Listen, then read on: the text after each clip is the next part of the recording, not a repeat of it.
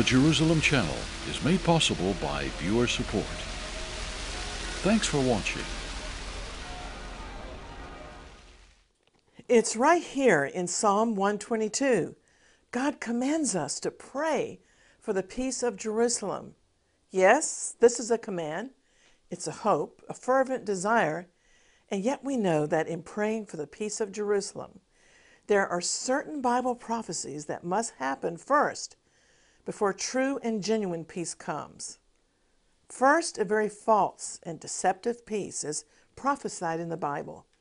And that's why we need to be wise, discerning, and understanding of the times.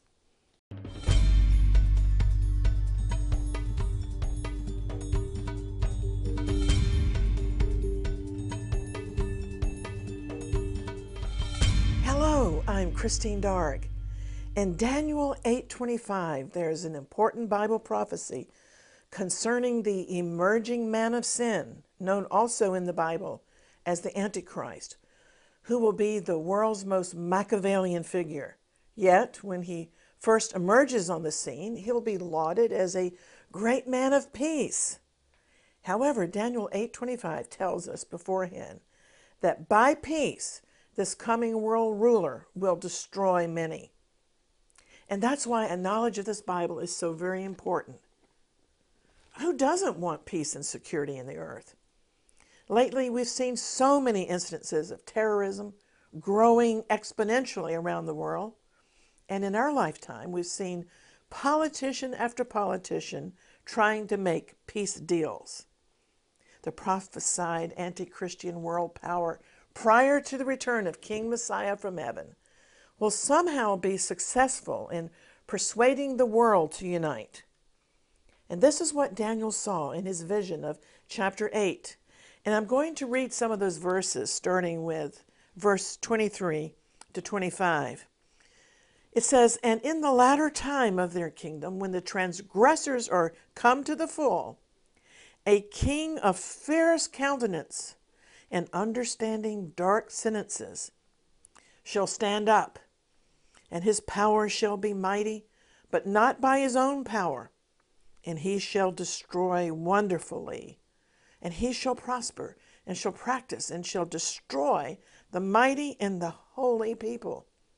And through his policy also he shall cause craft to prosper, and he shall magnify himself in his heart, and by peace shall destroy many.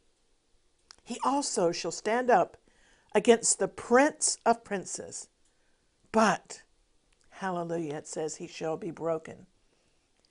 In this amazing passage, we're given some clues about the coming world ruler, that he will be a man of fierce countenance. Literally, it means he will have a strong face. He will be deceptively convincing that he's got all the answers to the world's perplexing dilemmas and seemingly unsolvable problems. Furthermore, this passage says that he will understand dark sentences, dark sayings. The commentaries say that this means artifice, skillfulness, and craft and policy, particularly in the arts of seducing men from their faith in God. The phrase dark sentences may also refer to incantations and occult practices. After all, it's very well documented how Hitler was immersed in the occult. And in verse 24, it says he'll be mighty. He's going to be backed by the power of Satan himself.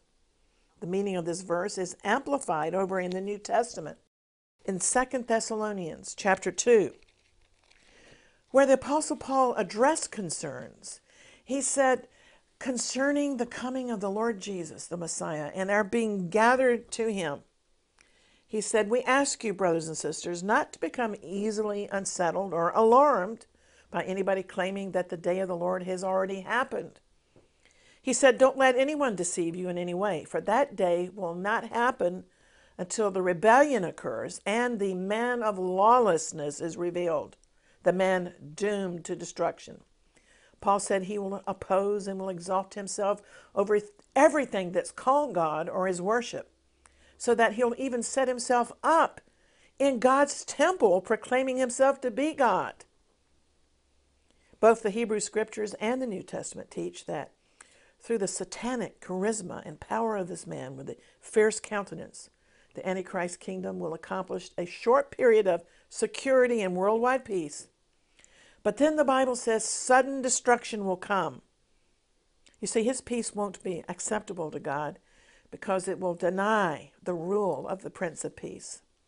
The proper worship of the true God and of the true Savior will be outlawed under Antichrist, and allegiance instead will be demanded of his system. True biblical faith will be outlawed as radical and intolerant. But the Bible, on the other hand, admonishes us to seek peace and to pursue it. Jesus himself taught us, "Blessed are the peacemakers, for they shall be called the sons of God." In essence, the Lord was saying that happy people have a peaceful temperament and they promote peaceful attitudes in others. Peacemakers are the ones who study to be quiet. They strive as much as it's humanly possible to live in peace with all men and women. Genuine peacemakers don't sow discord among brethren. They endeavor to put out fires of contention. I was in a rabbi's home on the Sabbath in Jerusalem, and a verbal contention broke out. And the rabbi calmly responded by describing the confrontation of words as an unlawful fire that had been ignited through words in his home on the Sabbath because of bickering tongues. But peacemakers strive continually to put out fires and to reconcile opposing parties in order to restore peace. Genuine peacemakers shall be called the children of God because they resemble God. After all, God was in the Messiah, reconciling the world to himself. So the Bible teaches, on the one hand, peacemaking is important. It's a biblical activity. I once asked Israel's Rabbi Benny Alon of blessed memory why he decided to get involved in politics and to become a member of the Israeli parliament, and later he became a cabinet member. Why get involved in politics when he could preach in a synagogue or yeshiva or write books? But Rabbi Benny said he wanted to serve in the government in order to save lives and to work toward the minimizing of the shedding of blood due to constant wars. So we genuinely appreciate and pray for men who, in sincerity of heart, attempt to negotiate genuine peace. Yet, having said that, the Bible warns us that a false peace pact will be forged, and out of a peace treaty, a world dictator will emerge who will ultimately demand worship. He'll also demand, according to Revelation 13:16, that some sort of mark be taken in the hand or forehead, and people won't be able to buy or sell without that mark. Well, Daniel 8:25, my main text today, warns that by peace, something that looks very good, this evil man will destroy many lives. So we're properly forewarned that under the rule of Antichrist, deceit will prosper. His politics will flourish through deception, by pretending peace and friendship. Through his subtle craftiness, he'll succeed and be able to destroy many unexpectedly, and then finally, he will arrogantly raise himself up against God and God's Son. Well, everyone knows the world's in trouble, yet they keep crying for peace as if global peace can evolve without the return, without the presence of the Prince of Peace, Jesus. Many conservationists are concerned about saving the planet. They wring their hands over pollution, the ozone layer, and climate change. Recently, a prominent British physicist speculated that mankind will have to find a new planet on which to exist 100 years from now. Like so many scientists, he sadly has no idea what this Bible teaches, that this planet is going to be renovated by God. There'll be a new heaven and a new earth. This world is not going to continue for centuries and centuries as science fiction imagines, but history is coming to a dramatic culmination. The history of mankind will not end with the achievement of utopia, but with the stark reality that apart from God and his Messiah, Jesus, there's no future of man running this planet.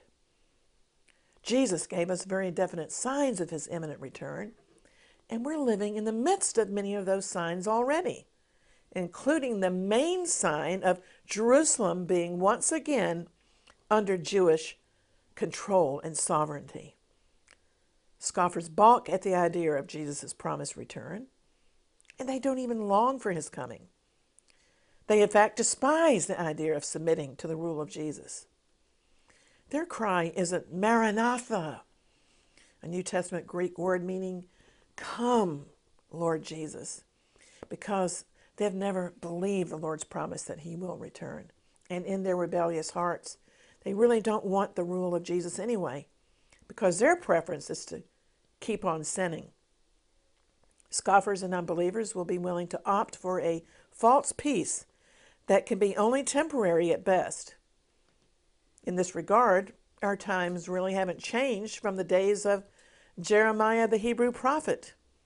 In his days, like now, the people kept crying, "Peace, peace," but there is no peace. Jeremiah had continually warned the people to no avail of looming judgments because they had abandoned God. But they preferred to listen to the false prophets who lied and said everything was going to be just fine. They said, "Peace will come in our times. You won't see the sword and famine. You won't suffer the judgments of God for your rebellion. Everything's going to be all right on the night." But the sword came upon them and their children. And the sword is coming again soon. But most people, including most professing Christians, don't see it coming.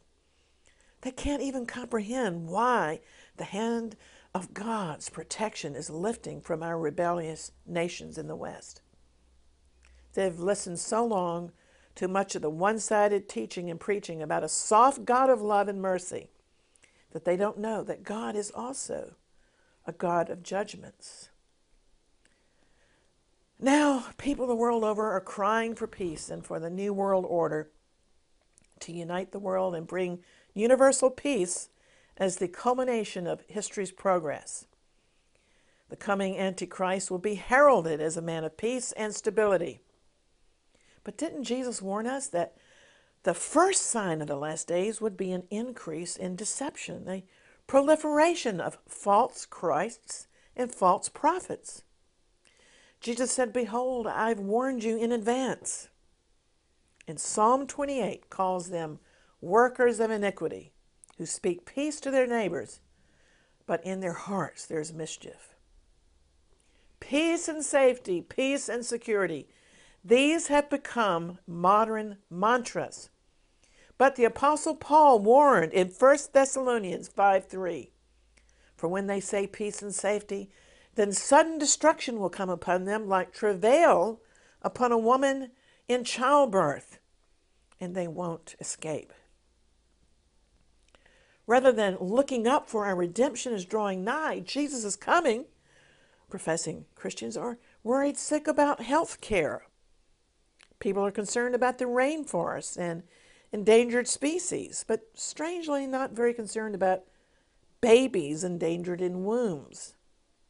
These temporal things are a high priority to a lot of people, but they don't realize Jesus is returning soon. So we don't need another planet. There's going to be that new heaven and a new earth where the righteous will rule. This Bible does predict world peace, but it will be a false security, a false peace before Jesus' genuine peace. Man's false peace will demand that religions conglomerate.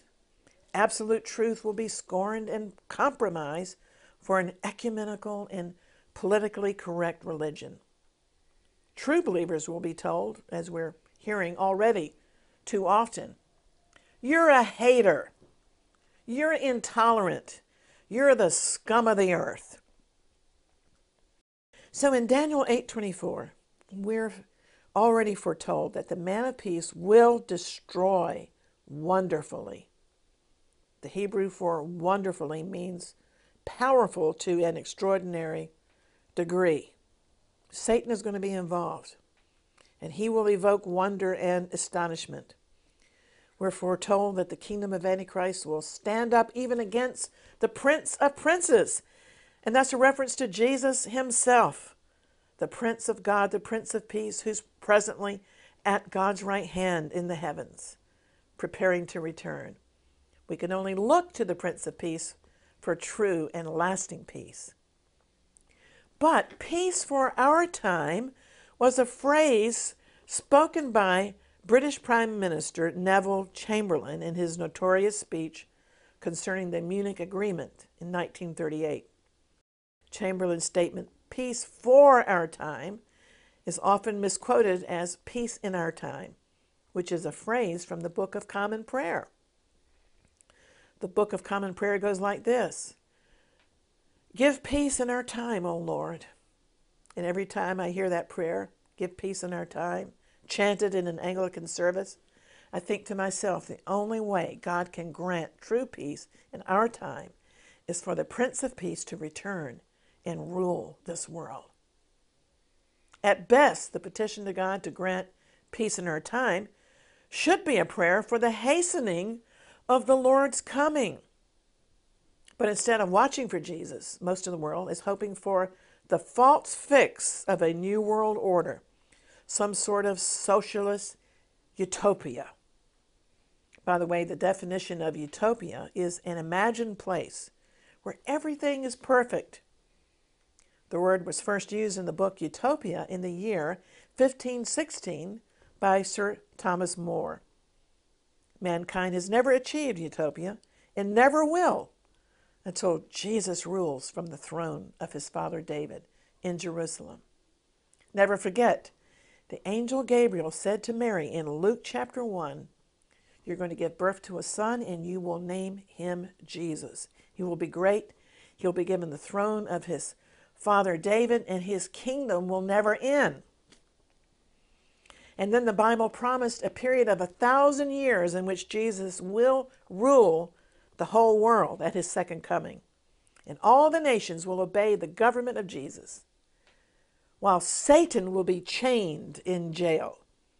And over the whole world, there will be genuine peace. The government of Jesus will be in Jerusalem. The people of this world will then have to come up to Jerusalem and listen to King Messiah and learn how to lead a life in agreement with the rules and laws of God. The passage in the Bible which describes the 1,000-year reign of Jesus is recorded in the back of the book in Revelation chapter 20. So there will be peace over the whole world, and nations won't wage war anymore. As in the time of Jesus' ancestor, King Solomon, many people will come up to Jerusalem and ask King Messiah to settle their disputes. There'll be peace even in the animal kingdom and the environment as well, and the knowledge of the Lord will cover the earth. We need to learn from history and take note of the fact that there was a false confidence that peace was assured in Europe prior to World War II. And so we admire Sir Winston Churchill, despite his human foibles. We admire him because he refused to be deceived by Hitler's false facade of peace. And Hitler is the closest thing to Antichrist that this world has seen so far. Hitler envisioned a third German empire that would last for 1,000 years. He called this kingdom his 1,000-year Reich. That dream, I have to tell you, was a satanic counterfeit of Jesus' 1,000-year reign from Jerusalem, described, as I said, in Revelation 20. Many at first were fooled by Hitler, just as many in the future will be fooled by the Antichrist.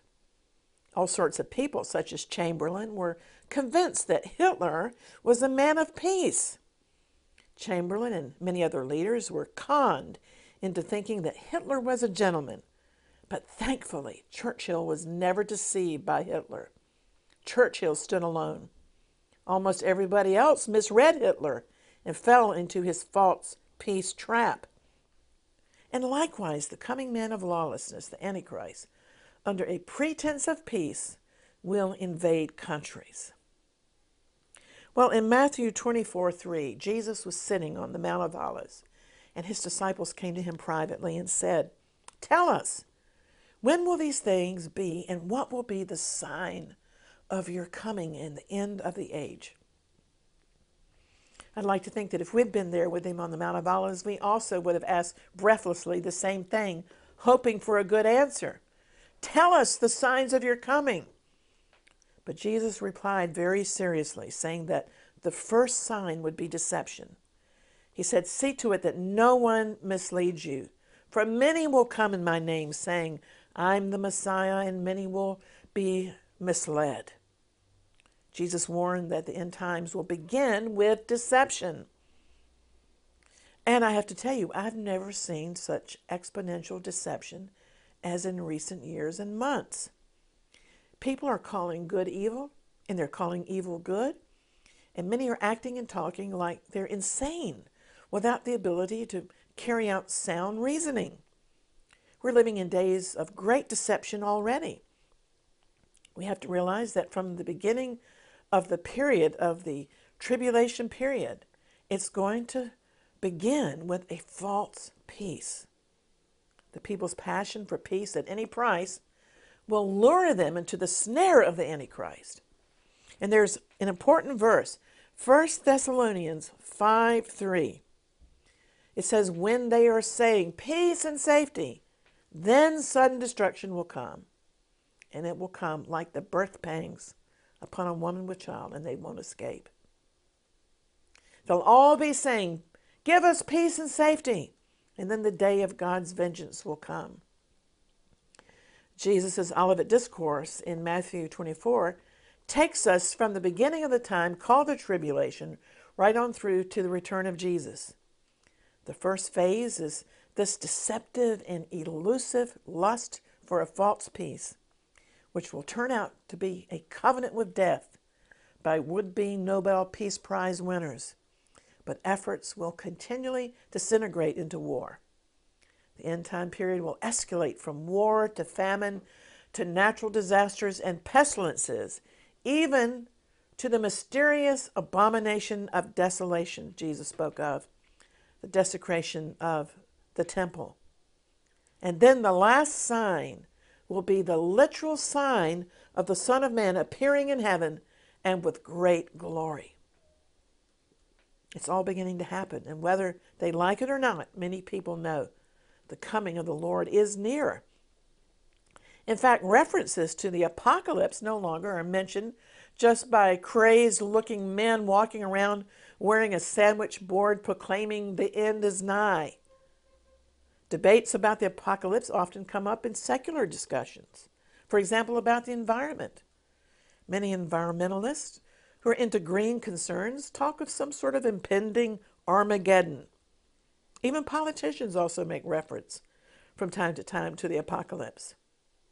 For example, Christian American Congresswoman Michelle Bachmann caused some astonishment not too long ago when she accused the administration of former President Obama of willingly, knowingly, intentionally sending arms to terrorists. She said as a believer in Jesus, she was nevertheless rejoicing because this meant Maranatha, come Lord Jesus. The second coming is at hand. Naturally, for making such direct references to Jesus and the Bible, much scorn by the press was heaped upon the Congresswoman. So much talk about peace, so much activity and summits about peace. They're all a sure sign of the end. In the remaining days that we have, may we preach the true peace to be procured in our hearts in our Savior's name. You see, when we're born again, we enjoy a true peace, a new freedom, a joy despite any circumstances, and we discover the peace that the world simply can't give us. But in the meantime, physicians and medical people are forever telling us to examine ourselves for any lumps and bumps.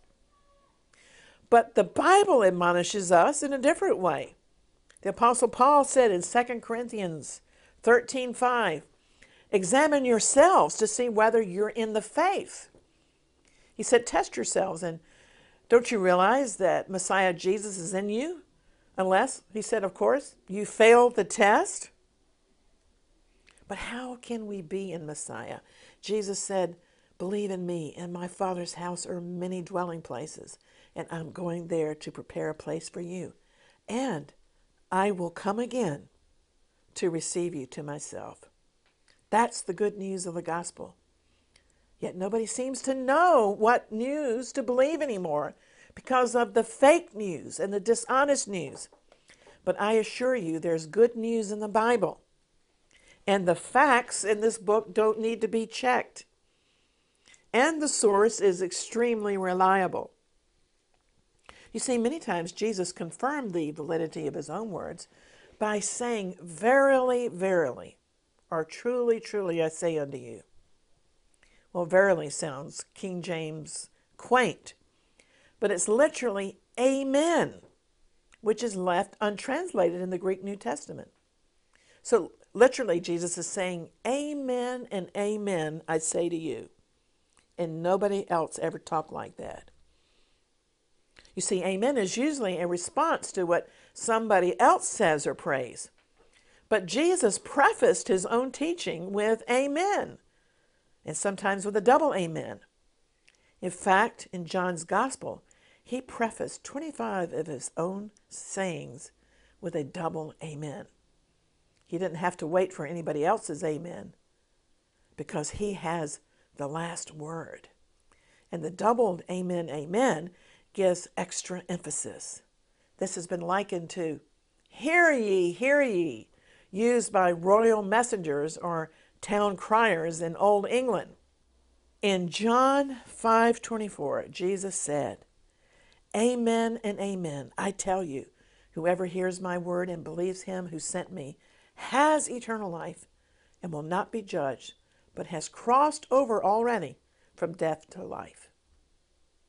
Can you say amen to those wonderful words of life? In these dangerous days, are you on the Lord's side? I want to encourage you to keep looking up and doing the exploits of the Lord, for he is coming soon, and we don't want to be ashamed when he appears. The fellowship of like-minded believers is a precious comfort and strength in these last days.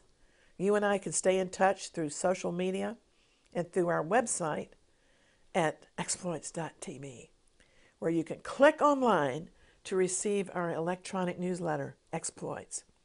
And at our website, all of our previous videos are available for reviewing around the clock, as well as our archive of spiritual articles on end-time topics. We also post prayer points twice a week at our website that will help you to be an effective intercessor, a watchman on the walls. And so, always contending for the faith and praying earnestly for the peace of Jerusalem, I'm Christine Darg. Shalom.